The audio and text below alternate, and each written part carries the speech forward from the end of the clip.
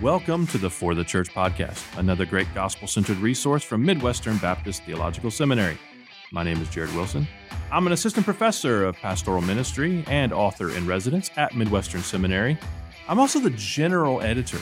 Hey, yes, you For are. the Church. I'm glad you're recognizing this. I don't mention it because I don't want to take away from the thunder of you being the managing editor.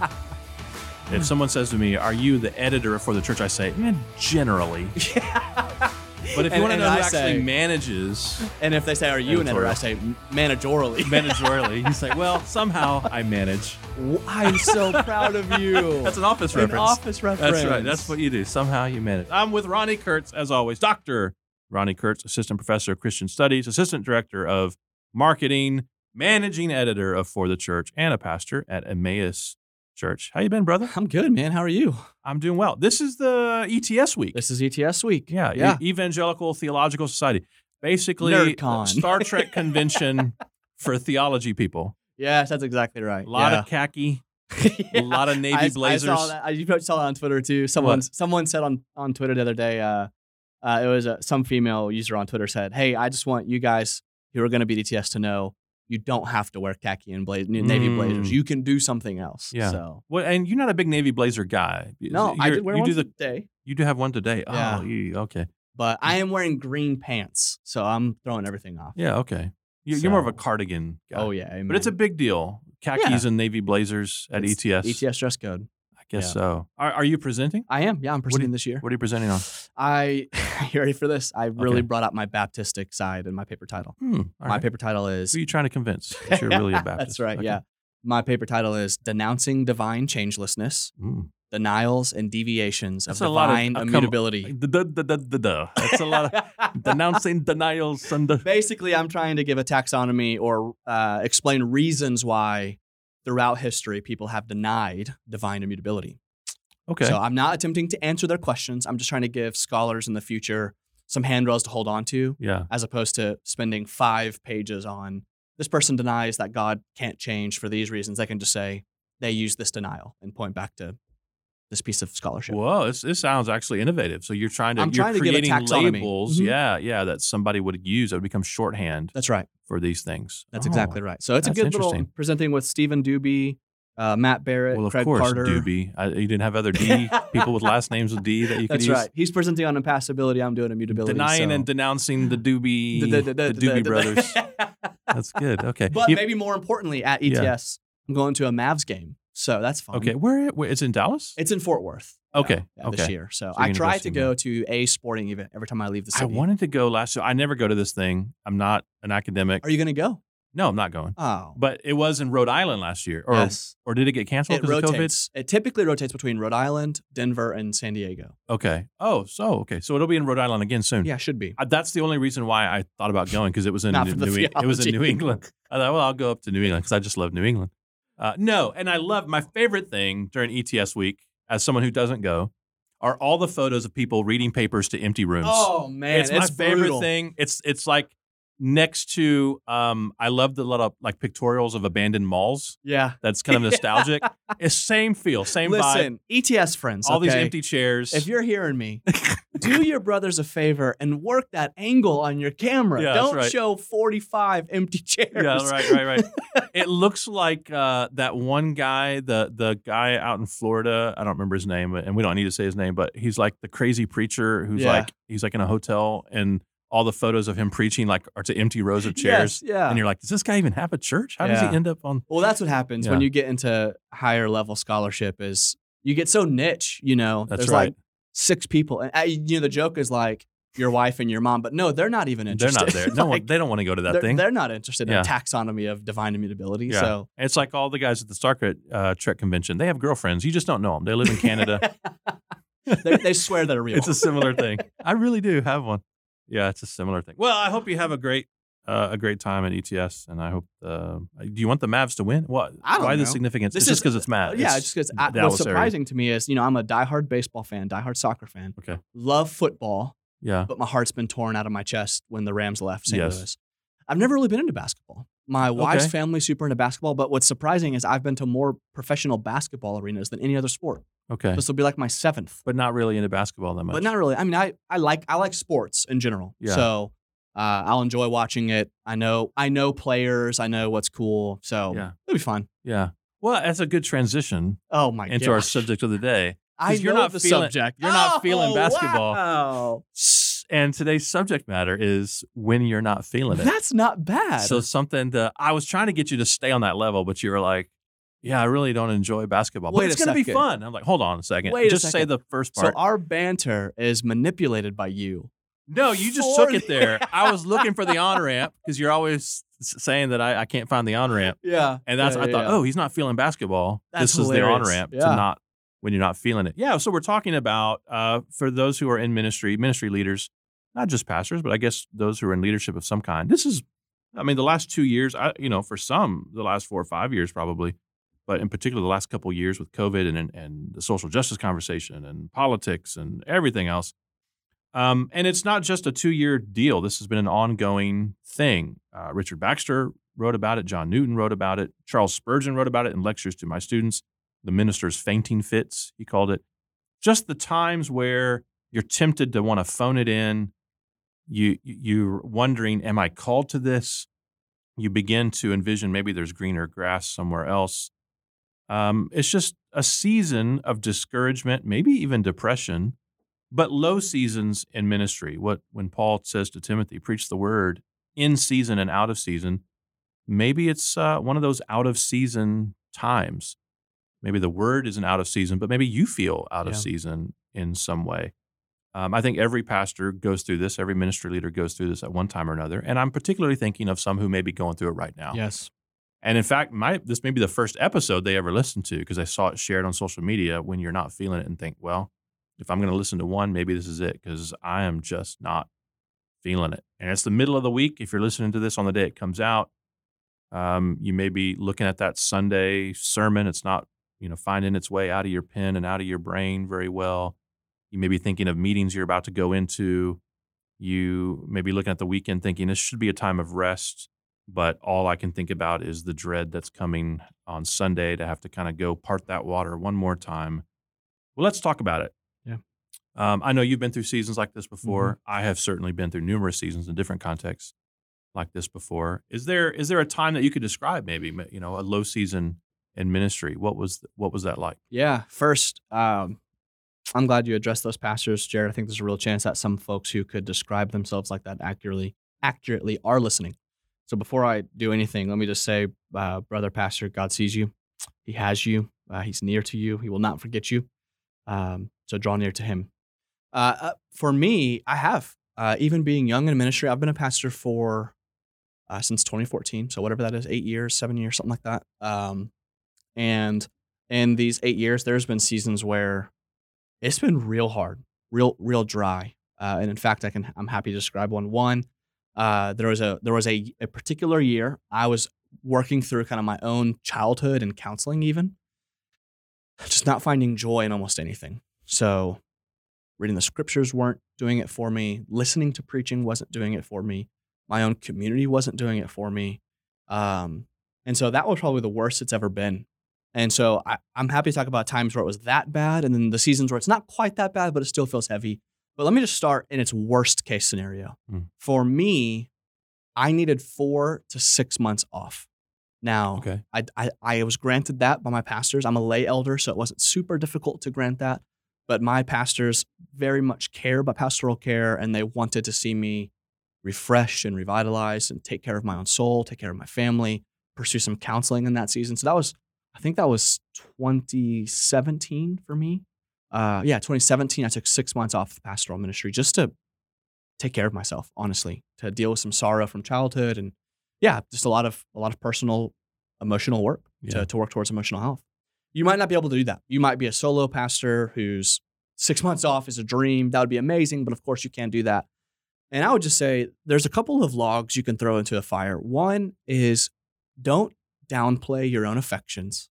I think it's important to be self-aware and know what stirs your affections and know how to pursue those in ways that are actually what will lead to some kind of longevity. Whether that's silliness, like for me, we make a lot of jokes about how much fiction I read, but that's part of the reason is because I'm inspired by beauty, and often I find a lot of beauty within fiction. Some people that's silly, and they might be inspired by woodworking or something else. So just know yourself, know your affections, and then it almost feels like this is so obvious it's silly to say, but I think we should say it. Is tend to your own relationship with Jesus. Yeah. I could tell you right now, I have never experienced a dry season in which that wasn't first dry. My own pursuit of my relationship with Jesus. That's what goes first. And then the sorrow follows and the dryness in ministry follows. And so, man, if you have to be dogmatic about one thing in your personal life, be dogmatic about your own relationship with Jesus. Whatever that looks like. Yeah. Bible reading, prayer, walking, meditation, whatever. Just don't be dogmatic about it. Yeah. I think the number one thing that I had to kind of keep in mind, aside from is my intimacy with Christ vibrant? Am I actually pursuing that? Am I dry spiritually, as you said? Am I in reactive mode or proactive mode, just in terms of ministry? And anyone, if you're listening to this this is the first episode you've ever listened to, do yourself a favor also, and when you're done, or just press pause and go back and listen to last week's episode on low maintenance church members, because that's really important for the consideration of this when you're not feeling it. So I discovered that when my ministry agenda and schedule was being set by all the fires I had to put out, and wasn't me sort of proactively pouring into people I wanted to disciple, mentoring people, and doing visitation and meeting with people who weren't asking for me, who didn't, quote unquote, need me. I mean, to be a pastor is to meet with people who need you. So all the caveats we gave in the last episode, I'm going to carry them into this episode as well. But I walked out of pastoral time with people who I would consider low maintenance church members. I was just there to get to know them, to spend time with them. They were happy I did it. I walked out feeling built up and feeling like, gosh, why can't ministry be more like this more often? Yep. Well, it can if we prioritize spending more time with the members of our flock. And it changes the way you view the whole flock. Yes. If all of your time is reactive, just putting out fires, going to the emergencies, seeing just the people who are, waving their hands saying they need you, if that's all that you do, you have to do that. But if that's all that you do, your impression of the flock as a whole is going to be, this is just an emotional black hole. And I'm constantly giving and no one's giving back. And so you're going to be in this season just because of the reactive mode you're in. So don't let ministry happen to you. Yes. Take some control over your schedule, spend some time with low maintenance church members, do the active work of building up, training others. Those things always just made me feel like, oh man, why can't ministry be more like this? Well, it can if you prioritize your schedule well. Obviously, rest has a huge piece of this as well. We are finite people. We're not made to go 24/7, 365. We're meant to have that good, blessed rhythm of work and rest and work and rest. And so sabbaticals are great if you can get them. If you can get those months off or a month off, at a regular time, that's great. Take your vacation time. But just weekly, you need a day off. Don't use your day off for working on extra on the sermon. Have an actual day off that you spend by yourself or with your family, something that's restorative to you, that's playful for you and enjoyable for you. You need to obey the command to rest. And I think even during the day, having some margin in your day, this was transformative for me, was not to go, I'm working for my day off Saturday. Yes. But hey, I'm working towards, 4 p.m. when I'm going to breathe for an hour and just sit there, or I'm working towards, have some downtime sort of worked into your schedule every day as well. When you're not feeling it, I want to talk about sort of like the response or the reaction that people have when they're in burnout or on the edge of burnout. What do you do? How do you make decisions? I'll let you go in a second, but the first thing I would say is when someone calls me or reaches out to me, and I hear from a lot of pastors in a lot of situations that are similar to this on a regular basis. The first thing I say when they're, in terms of thinking, do I need to leave? Do I need to quit? The first thing I say is, how long have you felt this way? Like if this is 2 weeks, a month into the feeling, don't make any rash decisions. Now's not the time to be making a rash decision about quitting or you're not called or something like that. But if this is something you've been experiencing 6 months or longer, that's really time to start reevaluating. It doesn't mean you need to leave, but it certainly means that this is a long settled in, maybe even longer than a season, that there is a sense of maybe calling away or a reevaluation of your giftings, your calling, your context, something like that. But don't make any rash decisions or see an emergency, something that could, just be something that's temporary. Have a long view in mind. What else would you say to somebody who right now they would say, "Gosh, guys, I'm not feeling it." Yeah. I think what you said about not making rash decisions in that moment, that's important. And then part of that is, and again, some people don't have this, and so I feel bad even saying it, but this is one of the millions of reasons you and I would argue for a plurality of elders. Yeah. I know the exact guys I'm taking my sorrow to when there's seasons of dryness. I'm taking them to my pastors and I'm saying, guys, no announcement here or anything, no to-dos necessarily, but I want you to know that I'm just not feeling it right now. Ministry is not bringing me joy the way it normally does. I want you to be aware of that. I want you to watch my soul. I want you to protect my decision-making, protect my emotions, protect my family. And typically, at least in my case, my pastors are very good at that. They'll know, like, they know what stokes my joy. They'll pursue those things, or they know, hey, this is not the time to give Ronnie a ton of administration work. This is not the time to give him something that's going to drain his soul even more that he hates to do. So that's big. This might sound really silly, but I have challenged myself before with this, and it's actually worked. And this might not work for you, listener, so feel free to just ignore this. But sometimes when I'm really not feeling it, I'll go evangelize. Okay. I know, again, this can sound silly, but I spend a lot of time at coffee shops anyway. Yeah. I try to build relational capacity with non-believers on purpose. Yeah. I don't always pull the trigger every time I'm there. Some people would want me to do it more often. But sometimes if I'm just like really not feeling it, I'll try to share the gospel with a non-believer because I know what it's like. I know what that journey is like from moving from ignorance or simpleness to wisdom. Obviously, have so much room to grow, but it reminds me, it's like, this is what we're doing. Yeah. This is why I'm doing this anyway. Right.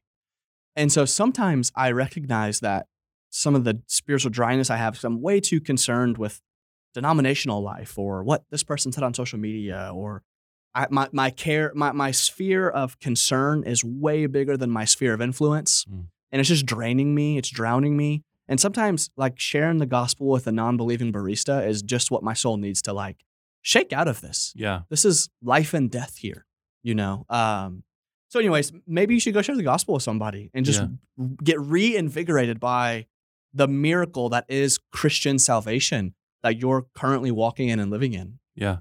I think I would also encourage pastors. That was a good word, by the way.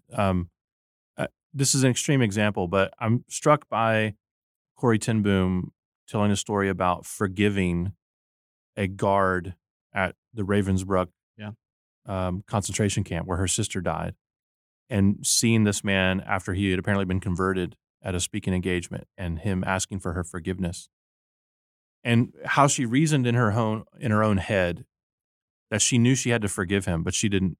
She obviously, she said, I didn't want to. I certainly didn't feel forgiving. But she said that the will can act apart from the temperature of the heart. Wow. And actually the temperature of her heart followed after she just... Isn't that fascinating? She said, woodenly, I extended my hand and said, I forgive you, brother. And something happened. The Lord met her in that moment, provided the grace she needed. She had to step out in faith and do what God had commanded her to do, even though she didn't feel, she wasn't feeling it. And the Lord came and provided the grace she needed in that moment. Wow. And a feeling came alongside. I think sometimes we need to remind ourselves that doing ministry isn't based on feelings or how we feel. That's good. They tell us something important, but we can't be driven by spiritual feelings. Yeah. Many times the spiritual feeling comes after, or it's provided in the midst of our stepping out in faith to do the right thing and to minister because of conviction, not because of emotion. And so I want to do honor to this experience because the Bible speaks of it. Throughout church history, our favorite preachers and theologians speak of it. And because we've all experienced it at one time or another, it's the price we pay in one respect for ministering in a broken world as broken people. So I don't mean to downplay that at all. And yet at the same time, we are not called to minister out of our sense of feeling it. Yes, that's right. We are called to minister because Christ is worth it. Yep. And I think if we will take one foot in front of the other, put one foot in front of the other in faith, the Lord will come along to honor that. And people can be ministered to well because the Holy Spirit is real and because the gospel is powerful. And your ministry can be effective whether you're feeling it or not. Absolutely. Now, certainly we prefer that you feel it than if you don't, and we all feel that way. But that's a good word for ministry can still be effectual. Yes, that's right. Yeah. That's a good word. That's a good word on its own, but it's also a good word in the context of like discipline, like your own spiritual disciplines, even beyond. Oh, for sure. You're talking about more of the generalities of ministry, but even the particularities of reading your Bible, praying, those kinds of things. Some of my worry, I've had the worry before in the gospel-centered tribe, which you and I happily proclaim and still love that phrase even, that, we operate out of affections, not out of duty. But sometimes what happens is, like you said, the relationship between affection and duty is often who's leading today. I want my Bible reading to come out of affection. Right? I just love Jesus so much that I can't not be in his word. But sometimes I don't. I feel that, you know, and it's actually the discipline that I've built, the daily habit of just turning the page, reading the next few sentences, reading that next pericope, and maybe the Lord will meet me right there and the affections are stirred again. Just like that. That's just such a helpful word. That's good. And maybe he'll explain what pericope means. Oh my goodness. I know what it means, but we'll just see if our listeners know what it means. Hey, let's close with a word of scripture. That's good. There's a couple of pericopes in here. Oh my goodness. What a nerd. Yeah, for sure. Brother or sister ministry leader, if you're listening to this thinking, you know what, I'm not feeling it.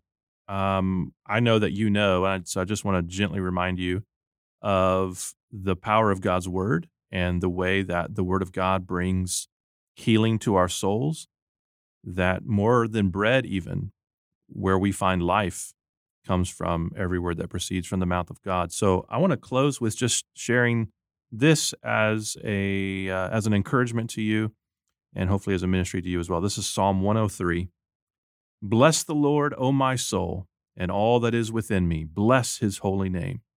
Bless the Lord, O my soul, and forget not all his benefits, who forgives all your iniquity, who heals all your diseases, who redeems your life from the pit, who crowns you with steadfast love and mercy, who satisfies you with good, so that your youth is renewed like the eagles. The Lord works righteousness and justice for all who are oppressed. He made known his ways to Moses, his acts to the people of Israel. The Lord is merciful and gracious, slow to anger, and abounding in steadfast love. He will not always chide, nor will he keep his anger forever. He does not deal with us according to our sins, nor repay us according to our iniquities. For as high as the heavens are above the earth, so great is his steadfast love toward those who fear him. As far as the east is from the west, so far does he remove our transgressions from us. As a father shows compassion to his children, so the Lord shows compassion to those who fear him. For he knows our frame. He remembers that we are dust. As for man, his days are like grass. He flourishes like a flower of the field. For the wind passes over it, and it is gone, and its place knows it no more. But the steadfast love of the Lord is everlasting to everlasting on those who fear him, and his righteousness to children's children, to those who keep his covenant and remember to do his commandments. The Lord has established his throne in the heavens, and his kingdom rules over all. Bless the Lord, O you his angels, you mighty ones who do his word, obeying the voice of his word.